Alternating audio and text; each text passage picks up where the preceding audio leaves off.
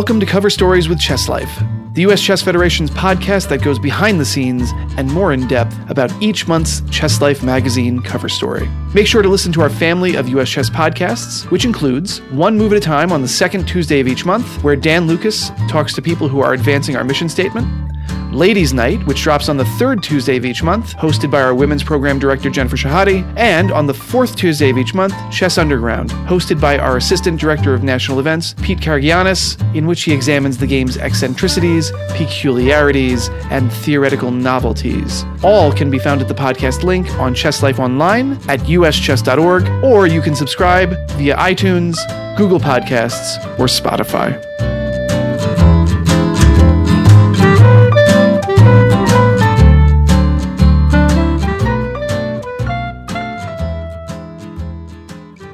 Most editions of Cover Stories with Chess Life follow the same pattern.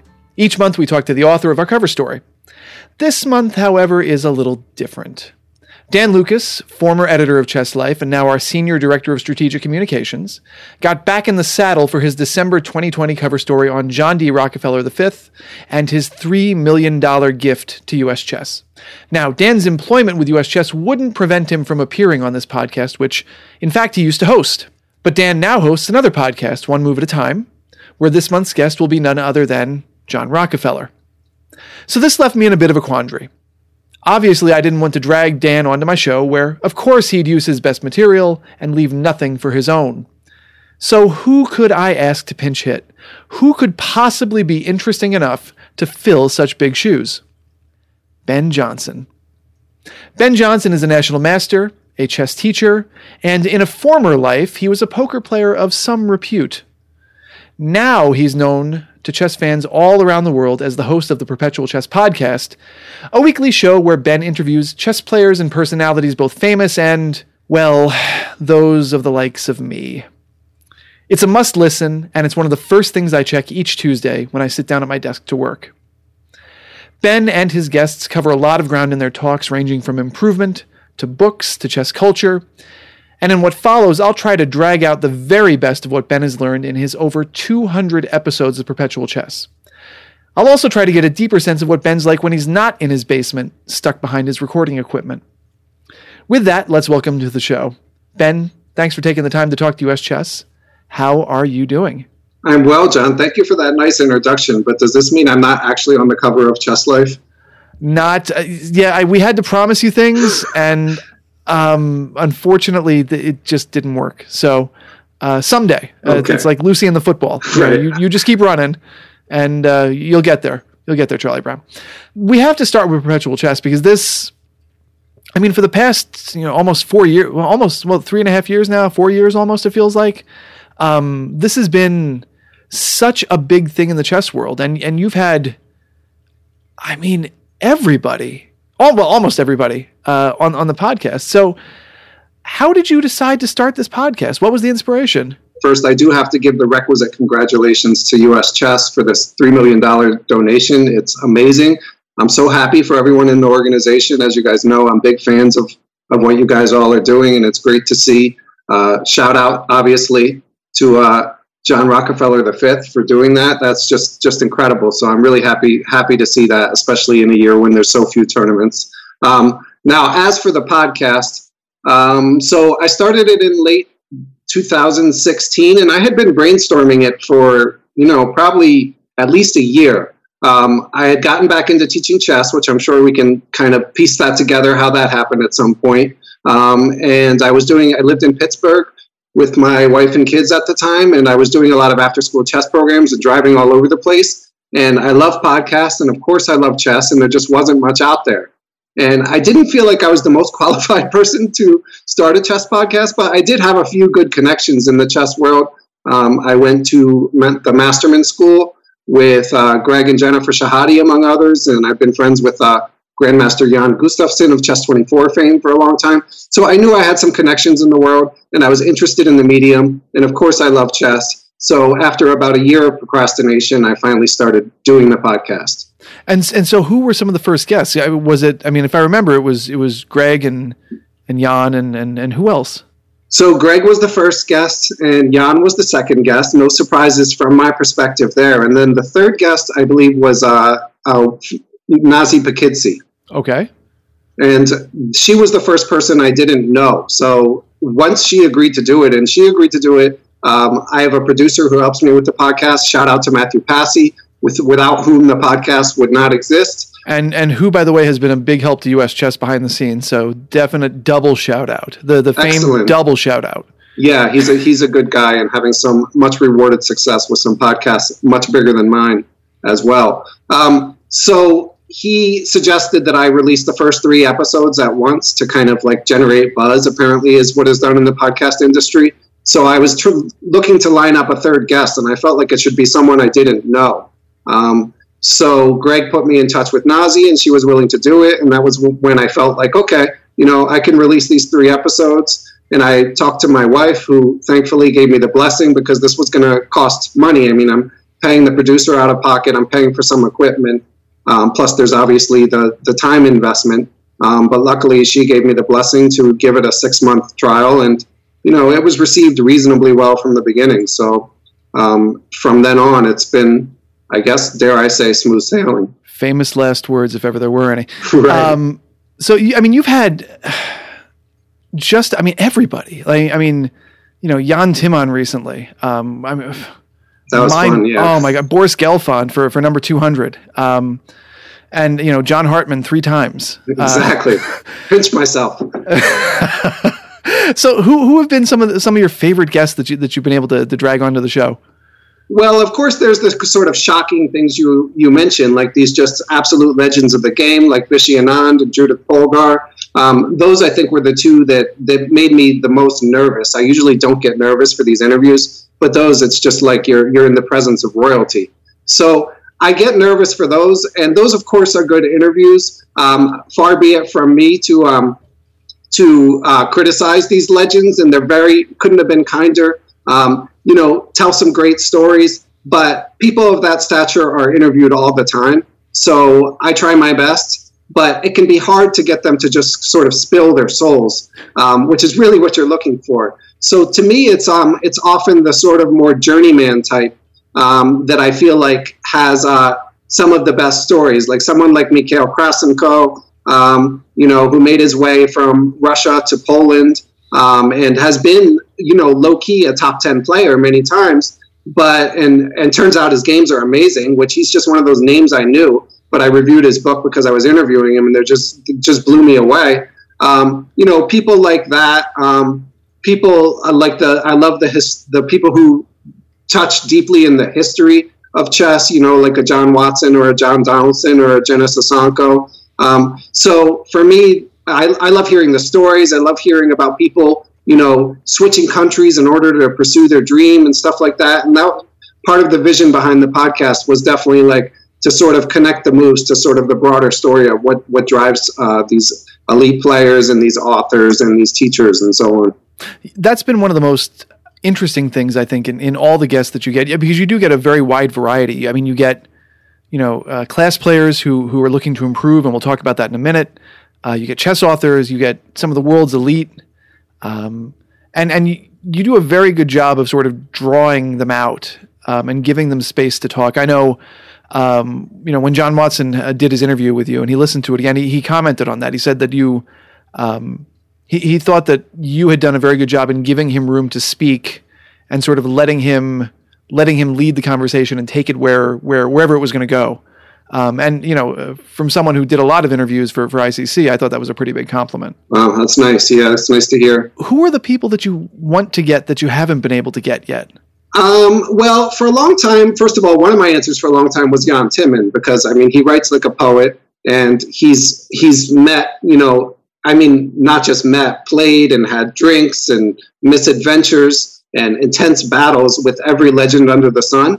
But I somehow managed to check that one off. And of course, Boris Spassky is another common answer for me, but he's not young. I don't know if it's going to happen. He seems to keep a pretty low profile these days.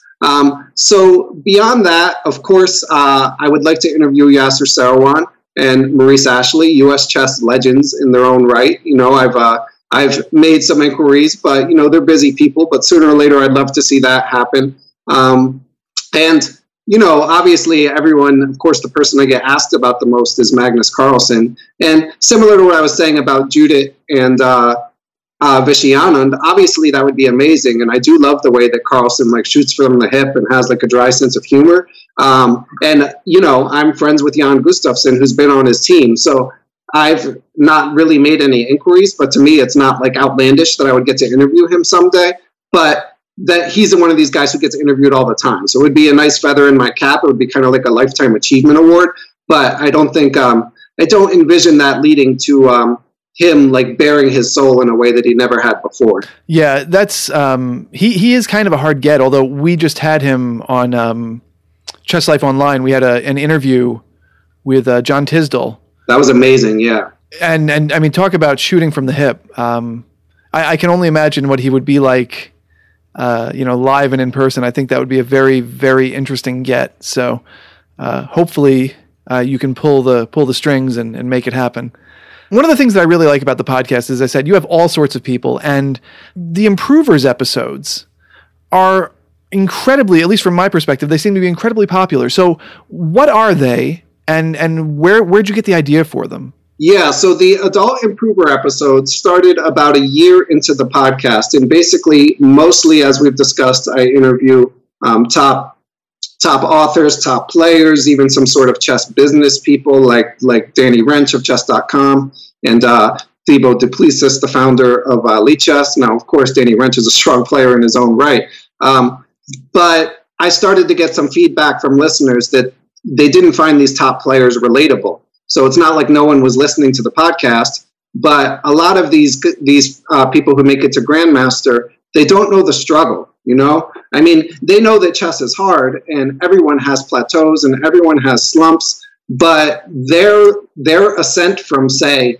800 to 2300 tends to be, at minimum, fairly smooth sailing. They'll be like, oh, I had a slump where for 8 months my rating didn't go up. And, there's plenty of adults who it's year after year and they're working hard and they're struggling.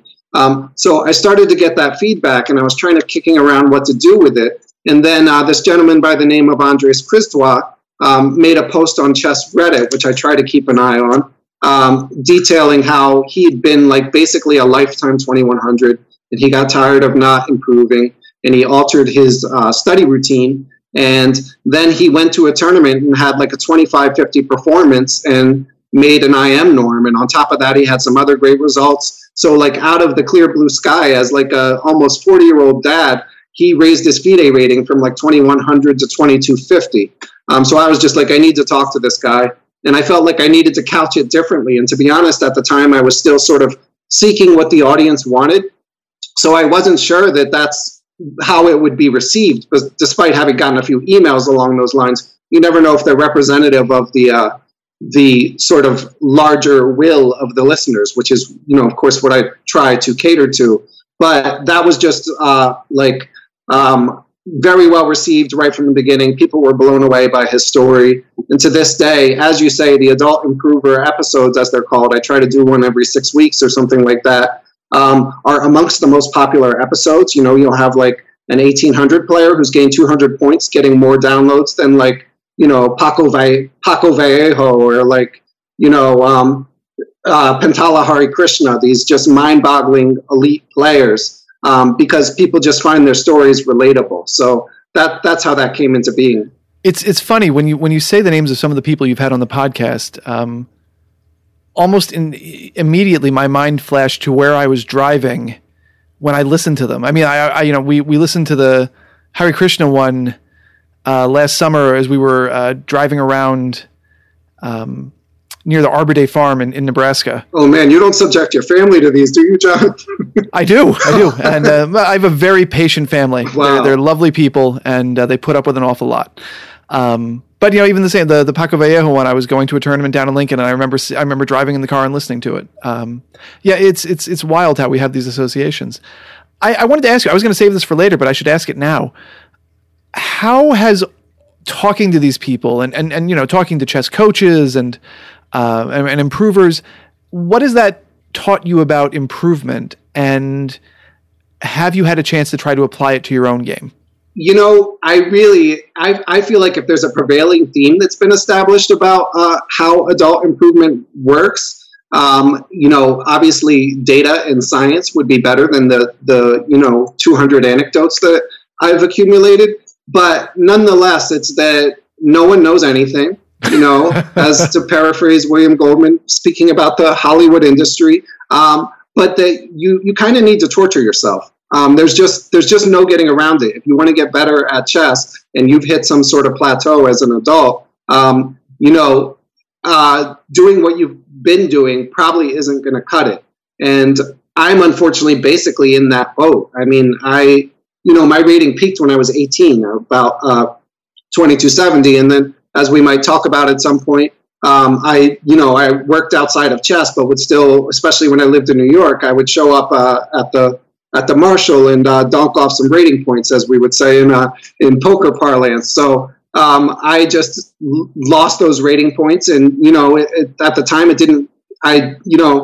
Being only having sort of my toe in the chess world at the time, it didn't occur to me that, like, yeah, if you just show up and play and don't do anything else, or very minimally do anything else, you're not going to maintain your level, let alone get better. So now, these days, I feel like it's part of my job to make an attempt, because, the community on chess Twitter and the listeners to the podcast, shout out to people like Neil Bruce and Vishnu and John, you've got a family, and I know you're grinding on 365 Chess Academy puzzles, like somehow finding the time.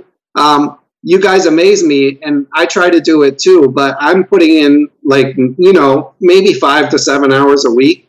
And it doesn't feel like enough. No, I have to admit.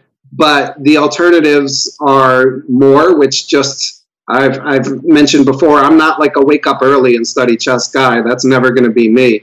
Or do nothing, which I'm also not willing to do. So that's what I've settled on. And for me, since I've lost a bunch of rating points, I can at least take solace in the fact that right now it's not so much like I'm trying to achieve new heights. I'm just trying to regain some lost glory.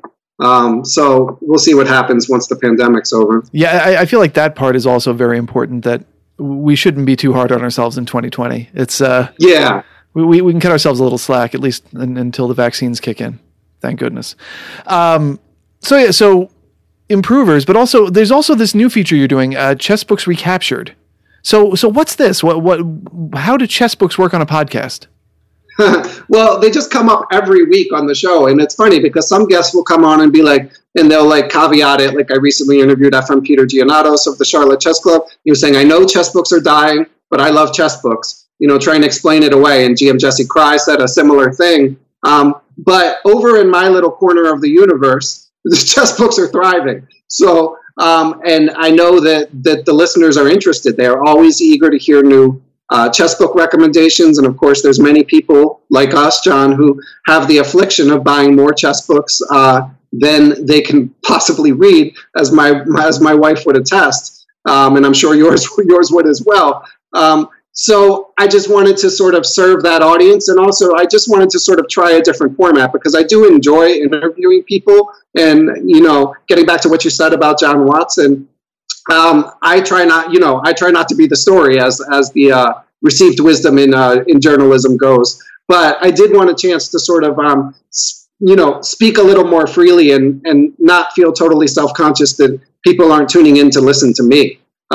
So it gives me a chance to brush up on some great chess books, share what I've learned, and also it's another way to sort of bring in the community, because I have a different guest co-host every month. So all these people that I've been exchanging emails or tweets with for years, it's great that people step up to volunteer and treat it like a serious endeavor to prepare their notes and, reread or read this book, and then just come on and sort of share their passion for that book and chess. So that was the vision behind it. And it's a lot of fun. The workload is tough, I have to say, because they're popular. The people who love those particular podcasts, which I kind of call a bonus podcast, because they generally come out once a month on top of a weekly interview.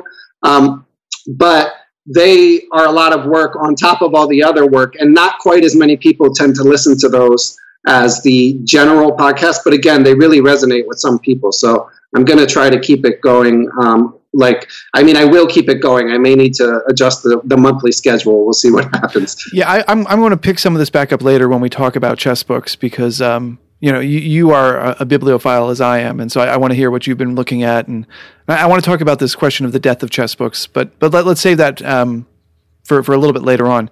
I did want to talk about sponsorship, because your podcast, it's not free to make. Right. There's equipment and time. And so one of the things you did early on was go to the Patreon model.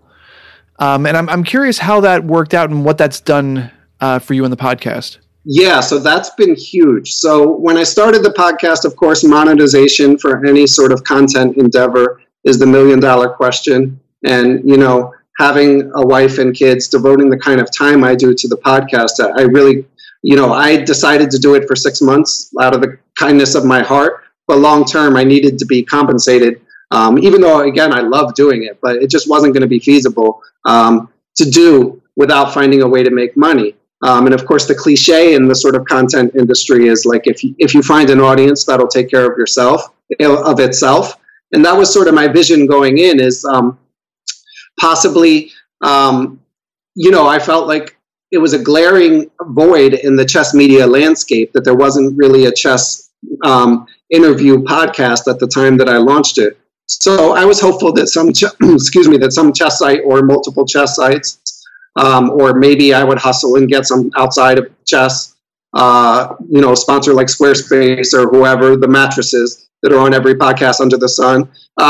I thought maybe that would be the route to some sort of monetization, but people just started to offer to donate money. So at some point, probably about 6 months in, I decided, I didn't have any sponsors, and it's like a ball you're just trying to keep up in the air. So I wasn't even spending a lot of time trying to chase down sponsors, but I could spend 2 hours setting up a Patreon page, and if people want to support this endeavor, then they can. And right away, I don't remember how many, but a lot of people started to support it for free just because they enjoyed the podcast and wanted it to continue. And I'm forever grateful to everyone who supports it and has ever supported it. And now we're up to over 300 people supporting it. Now we also have Chessable runs regular ads on the show, which, I was about to ask you about that. Yeah. Yeah. I love what they do, of course. So it's great.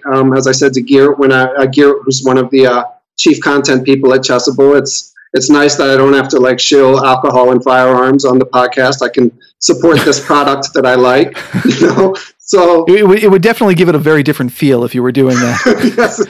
yes, it would. Let's take a break and hear from Smith & Wesson. Yeah.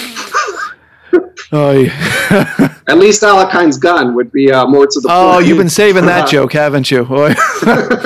So I was going to ask you about Chessable. How did that come into existence? How did that relationship happen? Well, I got to be increasingly friendly with the guys. I managed to. I'd met John Bartholomew once. In New York when he lived there for a little bit. So probably about 2012, I met him through some mutual friends. I am Dimitri Schneider. Shout out to Andre Zaremba, Ben Katz. All those guys were pretty tight, and I lived kind of far away. But one night they came to Brooklyn, and we met at a bar. So I knew him a little bit and saw him, kind of blowing up in the, chess media world. And obviously, I'm a huge fan of his videos and his presentations. They're incredible. So I interviewed John right when he had sort of signed on as the co-head of Chessable. And then in due time, I interviewed their founder, David Cramley, who's actually the programming guy, although legit chess enthusiast as well. And at some point, David just offered to sort of kick in some money, and eventually it became more formal.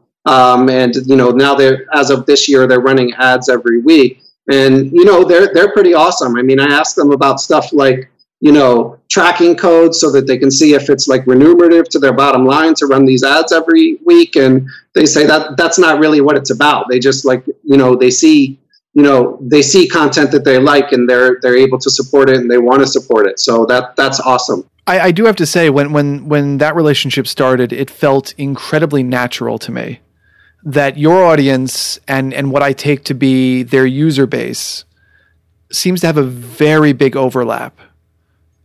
So I was very glad to see it, and it's always nice to hear quality work being supported. So I did want to ask you, do we know what happened to Moonmaster? So Moonmaster 9000, one of the perks, when you set up something like a Patreon page, it's nice that people support the show out of the kindness of their hearts, but you also want to try to give them something for their kindness, something in return. So content creators are constantly trying to brainstorm. People offer various merch. People will let people appear on their podcast for outlandish sums. People have dreamed up all kinds of things. I, of course, do like a closing credits thing where I list everyone who donates more than $5 a month, and I'm so gratified and grateful, so happy that the list just keeps getting longer. So Moonmaster 9000, there's a few people who are like, I want to support the show, but I don't really need to hear my name at the end of the podcast, or in some cases, I'd rather not. So Moonmaster 9000 was like a comet that just flew in the air and then disappeared. He supported the podcast for a while and submitted a lot of questions, and his name cracked me up. I definitely remember when I interviewed GM Gada Kamsky, that was a really good interview. If I do say so myself, I was just really impressed by his honesty. And he was someone I was a little intimidated by. Yeah, I can imagine. He has a very strong persona when you see him on stream. Yeah. So when I busted out the question from Moonmaster 9000, Gada Kamsky just started laughing. So I think from there, for like people who listen every week, the legend of Moonmaster 9000 grew. But as of now, he's in hiding. So shout out to Moonmaster. Please come back. Definitely. Yeah, you don't have to support the podcast, but just drop us a line. Let us know you're okay. Send up a flare, please. Seriously, I am concerned for you, Moonmaster. So just let us know you're okay, because it's important to us. So let's move a little bit. Let's talk about your chess career, because as you say, you got to almost 2,300, but your early playing days were on the mean streets of Philadelphia. Yes, indeed. At the Masterman School. Yeah.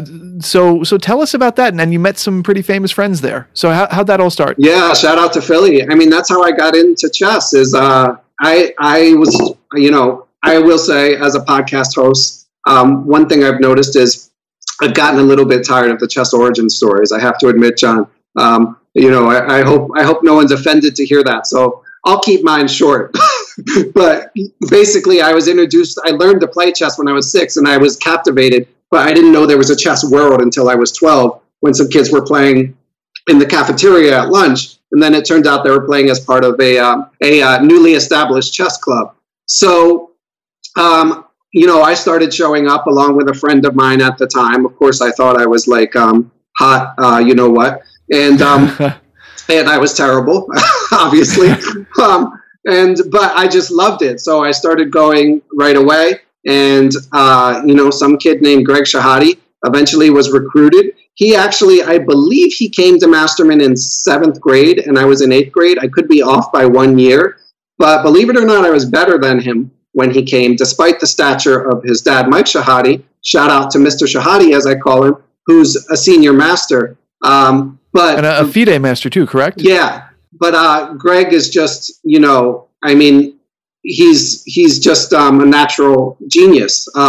He just assimilates chess patterns so quickly and remembers everything that you see him. So I didn't stay better than him for too long, but we became really good friends. I mean, I spent countless hours at his family's house. And of course, Jen is a couple years younger. So as she came to Masterman and got into chess, and as we, grew up together, obviously we're good friends now too. And, there were some other chess masters that came through Masterman. And, it's a public magnet school, very diverse, school base. So it was a really great experience to see people, from all walks of life with this shared passion for chess, which of course is sort of foreshadowing what I do now. So how do you think Scholastic Chess has changed since you were a Scholastic player? I mean, what's your sense of how it's different today?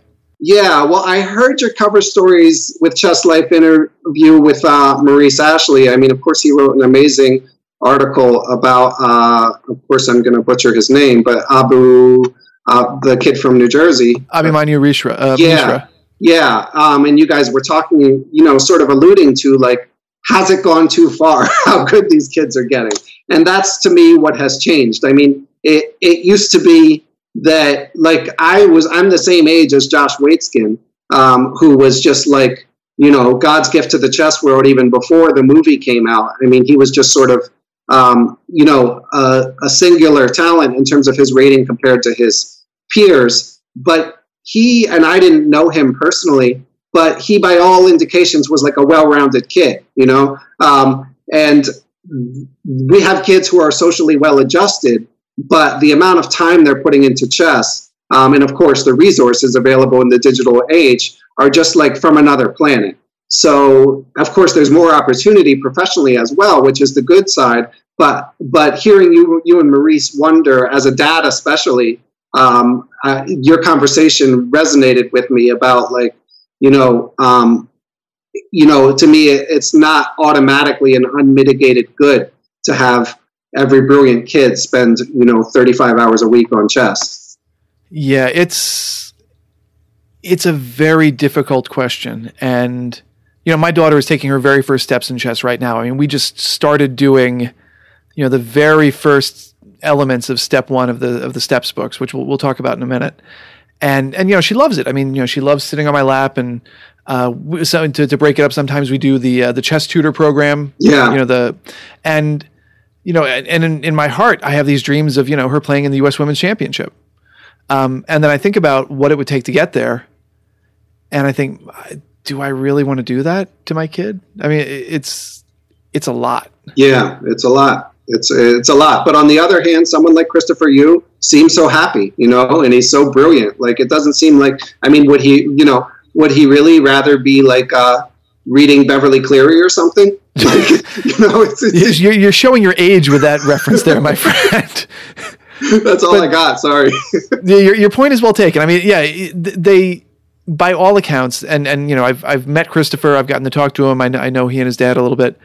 They love what they do. Yeah. And I mean, it's not fake. It's genuine. I mean, he loves chess.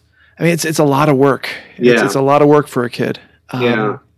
That's definitely strikes true with me, that there is a difference there. And it's hard to say whether or not it's good or bad. It's different. Now, you've done a lot of chess coaching. You started off in New York with Chess in the Schools, which is a pretty famous setup in New York. So tell us a little bit about that and how you got your feet wet. Yeah, those were fun days. So I graduated college in 1999, and I spent 2 years working at a law firm.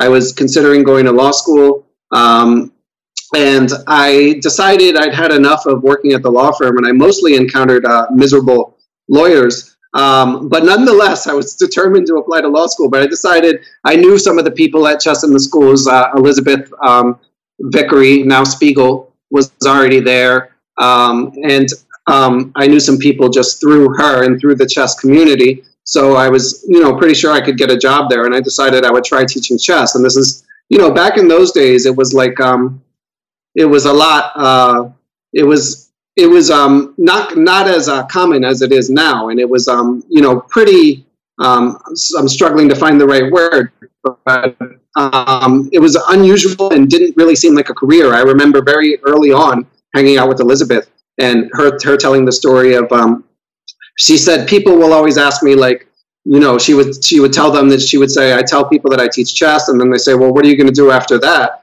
And she'd say, no, this is what I'm going to do. And from a very early age, I mean, she was in probably her mid-20s at that point. She was adamant that, like, this is a legitimate profession, and this is how I want to spend my life. And lo and behold, she's become one, probably the most prominent and best scholastic teacher in the country. So anyway, when I got to Chess in the Schools, it was fun times. I mean, Mike Klein, who I knew a little bit from scholastic tournaments, was in the same quote-unquote recruiting class. Jonathan Corblaw of Jeopardy! And Being Hilarious fame was also in the same recruiting class. And Sean O'Hanlon, who's had a successful career as sort of a chess coach and now sort of facilitator, I think he's at Spire in New York now, was one of our supervisors. And David McAnulty, who of course made his bones in the Bronx and then came to chess in the schools and then wound up at Dalton and now has retired. He was our other supervisor. So it was all these people who, and Steve Herx, rest in peace, kind of headed the organization. So it was all these like really sort of kind-hearted people who were, they were training us to be better teachers at a time when no one really did that. Like, to the extent there were chess programs, basically you just kind of closed your eyes and sent the teachers there and hoped like no one gets hurt, and then they were sending evaluations and, teaching pedagogy. So I learned a lot there and I loved it. So pretty soon I decided that I wasn't going to apply to law school after all. And so you taught in New York, then you taught in Pittsburgh, and now you're teaching in Central New Jersey. That is correct, and on my computer. Yes, as everyone is these days. Yeah. And as part of this, you've started the Perpetual Chess Academy. That's the website. So talk about your teaching now, and in particular, I know you are one of the first people who was Stappen Method or Chess Steps certified in the United States. So what does that mean, and what are the chess steps? Okay, so I run a few after-school programs in Central New Jersey. I, of course, have interviewed some people who have these huge, thriving programs, like Adam Weisbarth, who runs Silver Knights in Northern Virginia, and the aforementioned Peter Giannatos and Coach Jay out in LA, killing it, great teacher. But what I do is kind of more small scale, just because the podcast is my baby. That's my number one priority. It's been that way for a while. But kind of through connections from the podcast, I was given an invite by Paul Sweeney, another great chess teacher in the Nova area, to train, to learn the chess steps teaching method with I.M. Jaap de la Mar from the Netherlands, who was in turn, in addition to being a very strong player, was trained by the founders of this teaching method, which basically was invented in the Netherlands a few decades ago, and tries to be sort of a whole cloth curriculum about how to play chess. And they, it's by, I'm sure you can help me here, but an IM and an educator, right? What's Cor van Widgeren? Yeah, I know their names. I'm trying to remember their academic backgrounds. Cor's an IM. Rob Brunia was an educator. But I don't remember. I don't think he had an international title. Yeah, I was just trying to remember his exact angle as an educator. Like, was he like a psychologist who just studied pedagogy? But in any event, so it's a fantastic program, and it definitely helped me a lot as a teacher. For my school programs in particular, I teach a lot of beginner level players, so it's immensely helpful. And John, I know you've had your own experience with it as well. Yeah, no, I was actually in the second class with Jaap, and I think this is well known to anybody who has read any of my work or has heard me on these podcasts. I love the steps. I think they're the single best teaching method out there. But I wonder, because I was thinking about this today. I was putting together a list of chess resources because, of all things, my ill-fated dissertation advisor reached out to me. And we actually, for those who saw this on Twitter, we had a very nice conversation today. It was all love. The guilt left because I was feeling very guilty because I didn't finish my dissertation. And it was my fault, not his. I should say that. But, I was putting this list together and, I was thinking about how one could use the steps in an American context because my experience is that most American parents want things to move a little faster than the steps would recommend. The steps are a very slow teaching process, and the idea is that you're going to get the basics down and you're going to get them down really, really well. And so the idea is that when you learn more complicated things, like you don't hang pieces or you don't, overlook checks or things like that. Have you found resistance from parents if you try to move that slowly, or are you able to sort of talk your way out of it? I personally actually haven't. I don't know why that is. I think the few private students that I teach, the parents tend to either be hands off or I pick up the students a little farther down the line. But going in the course of the courses, with Jaap de la Mar, as you know, John, it's kind of like a discussion with a group. And Meitan Prilatensky, another national master and, hugely respected and great teacher, was saying that he encounters that a lot. And he was just like, you just have to tell the parents how it is. You just have to tell them this is your profession. You know what you're doing. And I definitely agree with the pedagogy. I mean, you see kids, you'll see online curriculums where they're just like, they teach checkmate, and then the next week they're teaching forks and pins and x-rays and all that stuff. X-rays mean skewers for those of you who are grown-ups. That's great, and the kids love that stuff. They love to learn the language. They love to feel like they're getting a peek behind the curtain. But I definitely agree with Meitan and the Chess Steps folks that if you actually want them to become better players, you just need to drill, and kind of learn every skill to mastery rather than just fly through everything. And as a teacher, you have that inclination because it's kind of boring just repeating the same thing over and over again. But that's how it should be done. You have now also merged your podcast and your teaching with the Perpetual Chess Happy Hour. So what is this? John, you are a master plugger. I appreciate it as always. I do my best. Yeah, so like a lot of scholastic teachers, some of my programs didn't make the conversion wholly to online. So some of my scholastic programs. So for the first time in years, I had a little bit of extra work time. And, I've got a sizable audience listening to the podcast. So I thought it would be fun to try out adult classes. I call it the happy hour. The idea is, at the end of a work day, if you want, you can have a drink during the class. It's certainly not required by any means, and I do take the class seriously. But I mean, I want it to be a fun atmosphere, and I cherish the opportunity to speak to grown-ups and help people who are more advanced. So it's generally targeted towards people in the 1,000 to 1,600 range, and I just try to help players with their thinking processes. I think in particular, I know a lot of club players they know to study openings, and of course everyone knows to do tactics because that's all they're ever told is to do tactics. But figuring out how to know what to do when you don't know what to do is like the $1 million question in chess. So I present puzzles that some of them are tactical, but some of them are more based on that. And I'm having a lot of fun. I mean, I'm doing 2 classes a week right now. And I honestly, I would love to do more, but that's what my schedule permits. But I'm really enjoying it and hoping to keep it as a part of my chess work portfolio, you could say. How do people join up with that? It sounds like fun, and it sounds like the sort of thing that a lot of our listeners might enjoy. So how do they? Can they just check it out one time, or is there a sign up? So we just thank you for asking. We just sort of went through a trial period where you could just drop in, and it was kind of a la carte and donation based. But I'm trying to sort of build community. So I think going forward, it's going to be like discrete sets of classes. And in fact, just today, I launched a set of classes that will start on December 2nd and 3rd, Tuesday and Wednesday.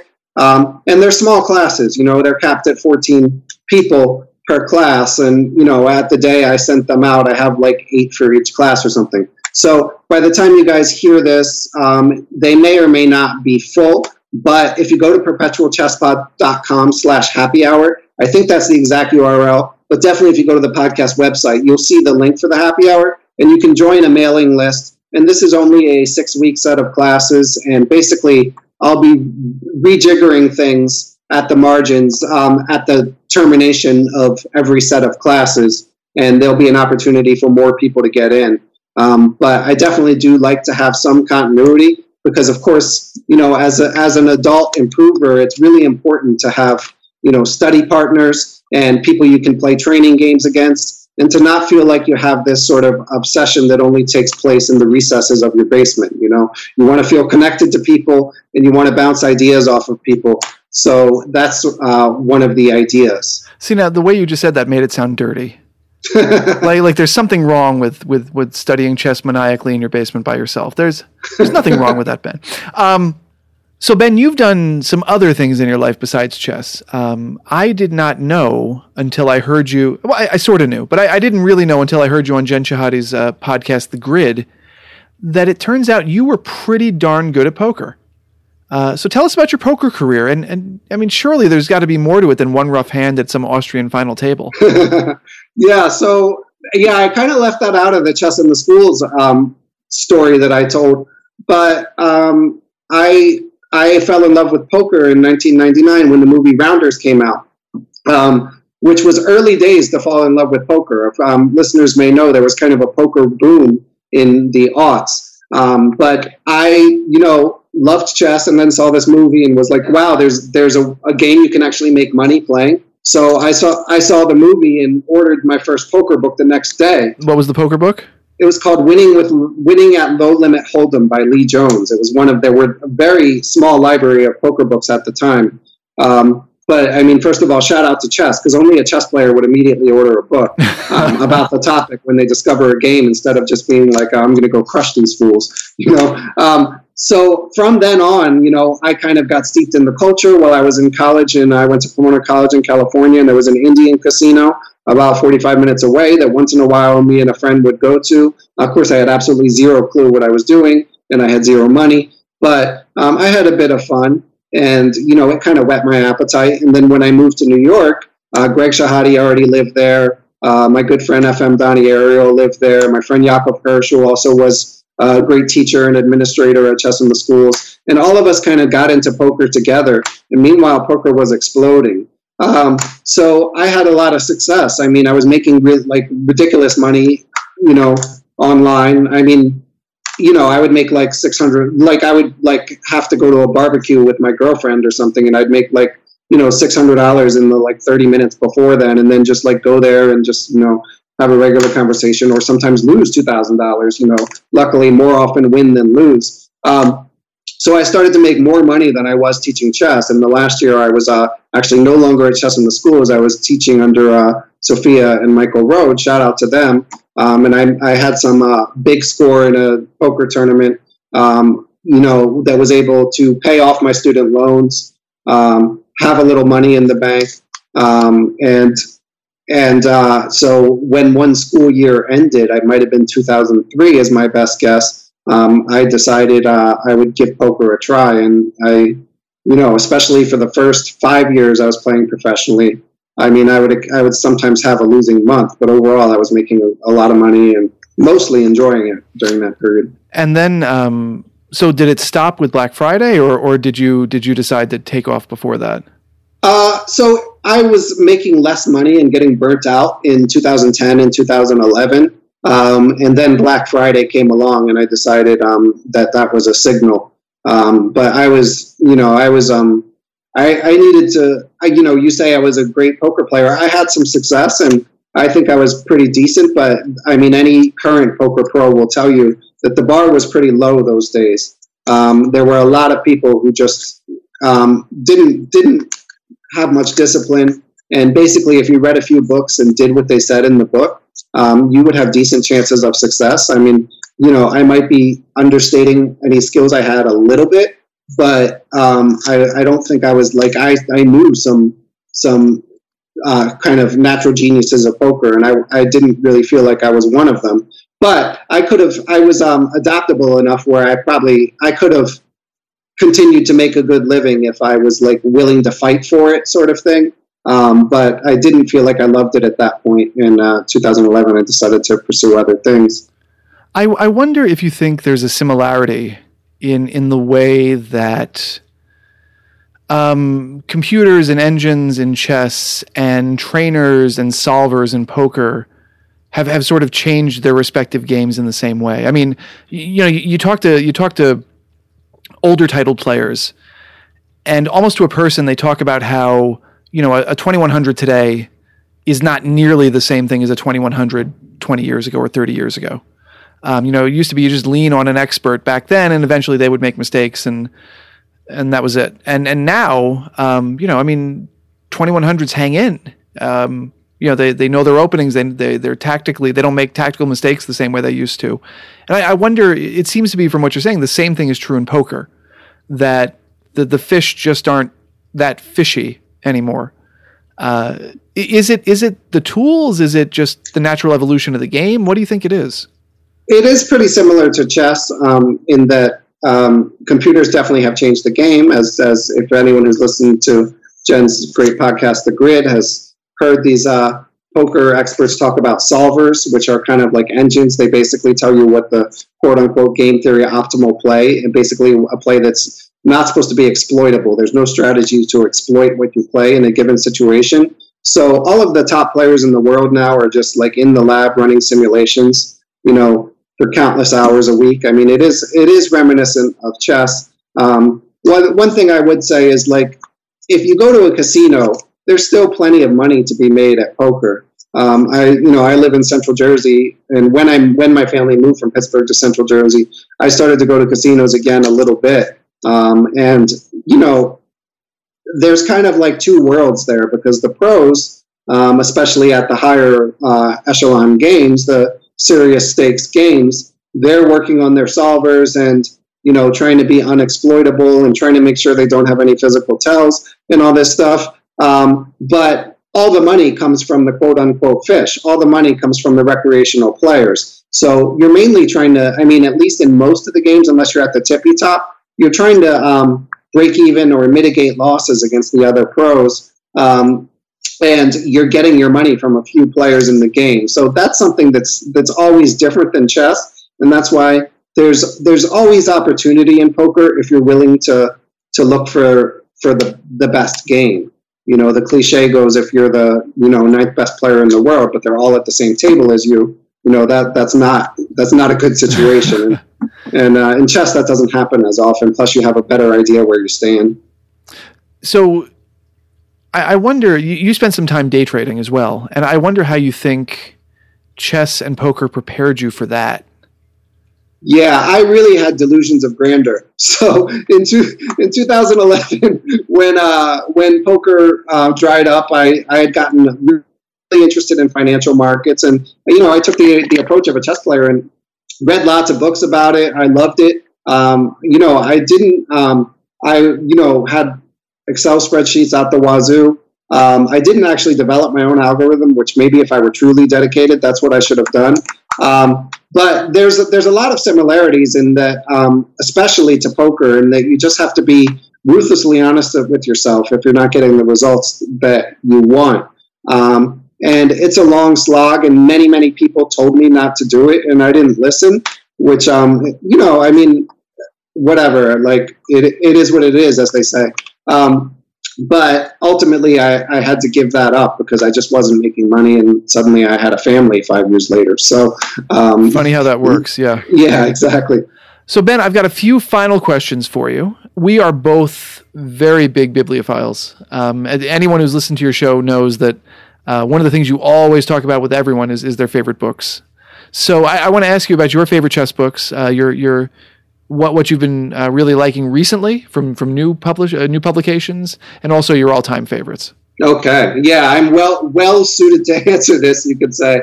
I honestly, I read my share of chess books as a kid, but before the podcast, I was no John Hartman when it came to chess literature, but now I interview so many authors, and I do try to always read their books, always try to be prepared for them. So, of course, I've interviewed people like Matthew Sadler and Natasha Regan. So, Game Changer, I do feel like deserves all the credit that it gets. It's an amazing book. I really enjoyed Willie Hendricks. I Am Willie Hendricks' new book on the origin of good moves. He traces the evolution of chess ideas basically through the players, and went through their games and debunks a lot of myths about like how Morphy played and how Steinitz played, and just really well done. And I especially like the way the puzzles are presented in that, because they're not all tactical puzzles, which I think is an important way for people to train, because as I'm not the first person to point this out, I know Grandmaster Peter Wells, who I recently interviewed, also mentioned no one comes and taps you on the shoulder and tells you when you have a tactic in the game. So it's important to try to develop a sort of holistic thinking process. And of course, I love GM Agard's Thinking Inside the Box. I tend to be a sucker for the sort of philosophical bent type books. So if we bring it back to sort of more old school books, the book that really hit me in the heart more than any other was The Seven Deadly Chess Sins by GM Jonathan Rowson.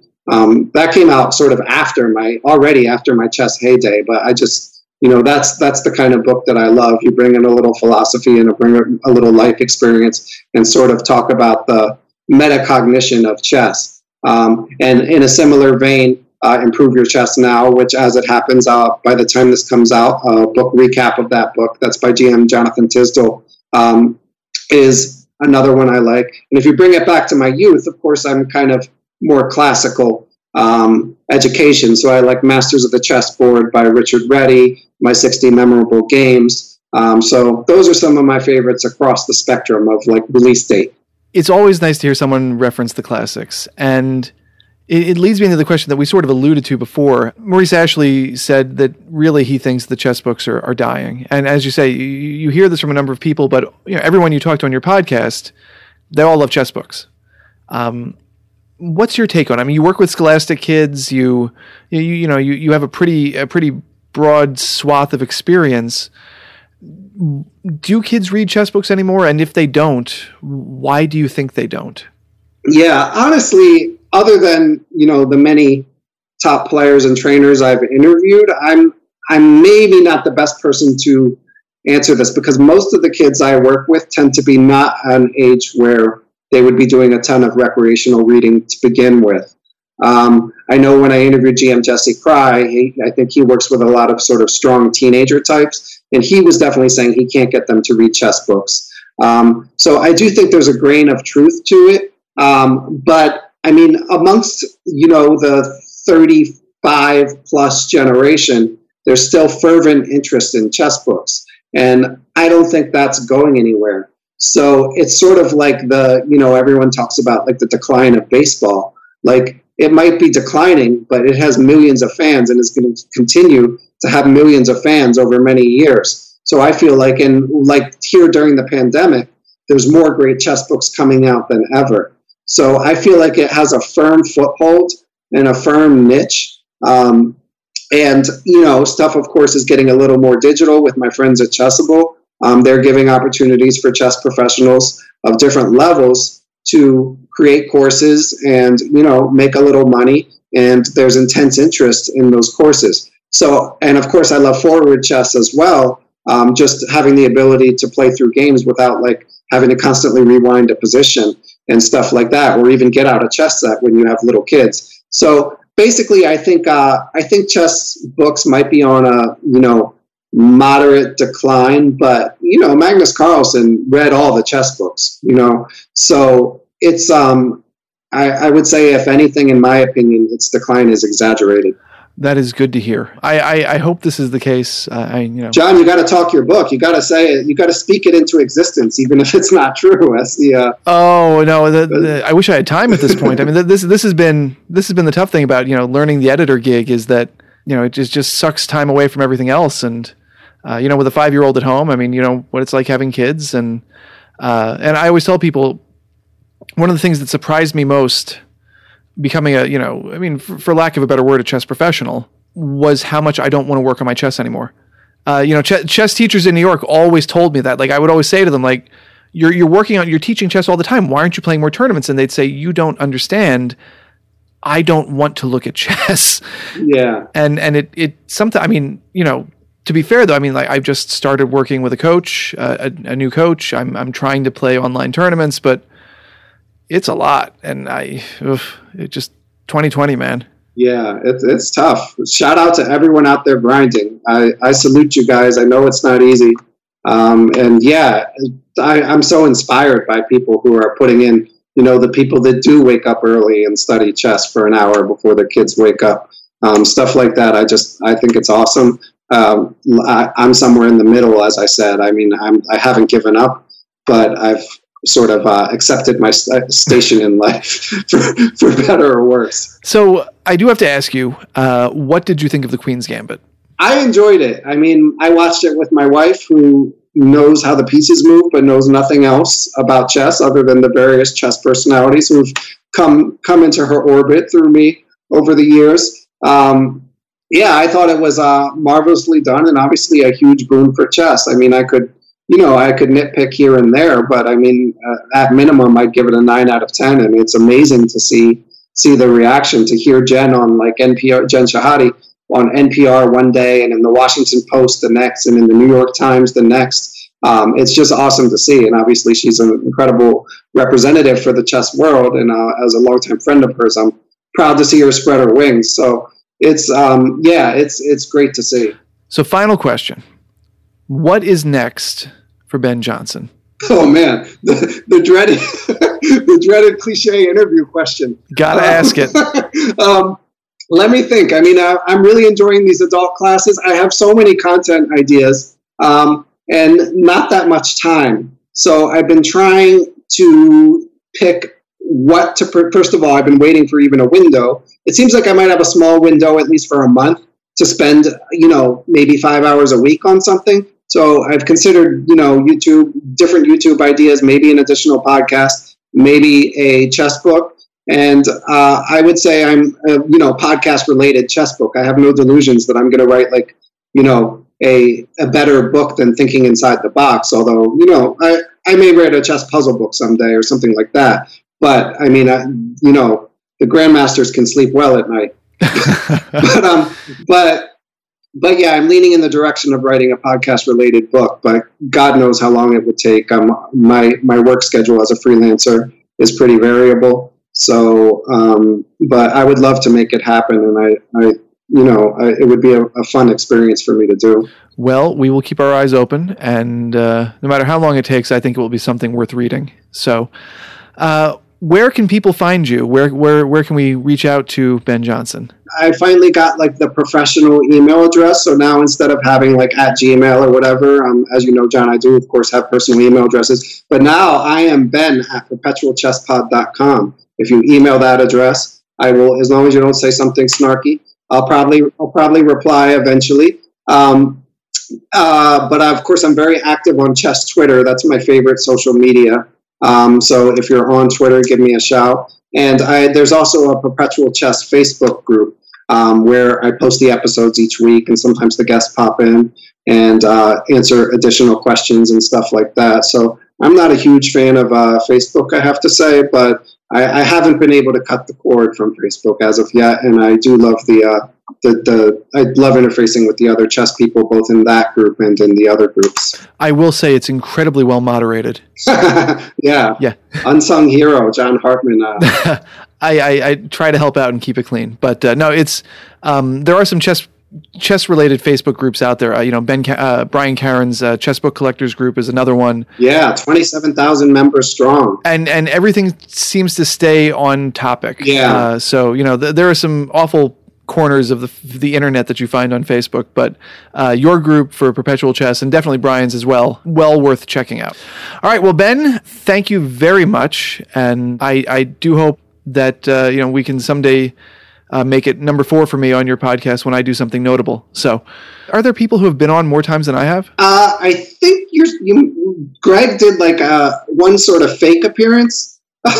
Promoting something on the Pro Chess League in the early days, in addition to his other appearances. So depending on whether you count that, I think that's 3 or 3.5. And it is, it's in the archive, so basically it should count. But I believe that Jan Gustafsson and Greg are in pole position with 3 appearances. And Kostya Kobyutsky also was on 3 times because he generously pitched in from the World Championship with I Am Eric Rosen, in addition to coming on twice as a guest. So I think you're in the conversation. I always feel like it's the 5-timers club that on Saturday Night Live or something like that, where you should get a jacket or something and get to hang out with Bill Murray and Steve Martin. Yeah, Perpetual Chess often compared all the to time. Saturday Night Live. The one thing I hear all the time. Yes. Ben, again, thank you so much. I appreciate you hopping in and pinch hitting, and I think our listeners are really going to enjoy this. Yeah, I'm glad to slide in the back door into the cover stories of Chess Life. And again, congratulations to U.S. Chess, and thank you to John Rockefeller V. It's great to see this donation, and it's nice to see the chess world have the wind at its back. Absolutely. All right, Ben, thanks so much. Okay. Bye, everyone. Thank you for listening to this edition of Cover Stories with Chess Life. Our podcast will return next month on the first Tuesday, when we will again be making a deep dive into the pages of Chess Life magazine. US Chess is a 501c3 nonprofit organization whose educational mission is to empower people, enrich lives, and enhance communities through chess. To become a member, go to uschess.org and click on the Join button, where you can find a membership option that is right for you. As a member, you enjoy rated play, print and digital copies of Chess Life or Chess Life Kids, and you help US Chess grow the game. If you're already a member, consider clicking on the Donate button at uschess.org. Our podcasts are produced and edited by Jason Andre at Seven Season Films Photography and Media. Please visit sevenseasonfilms.com to find out how to start your own podcast. Thank you, and good chess.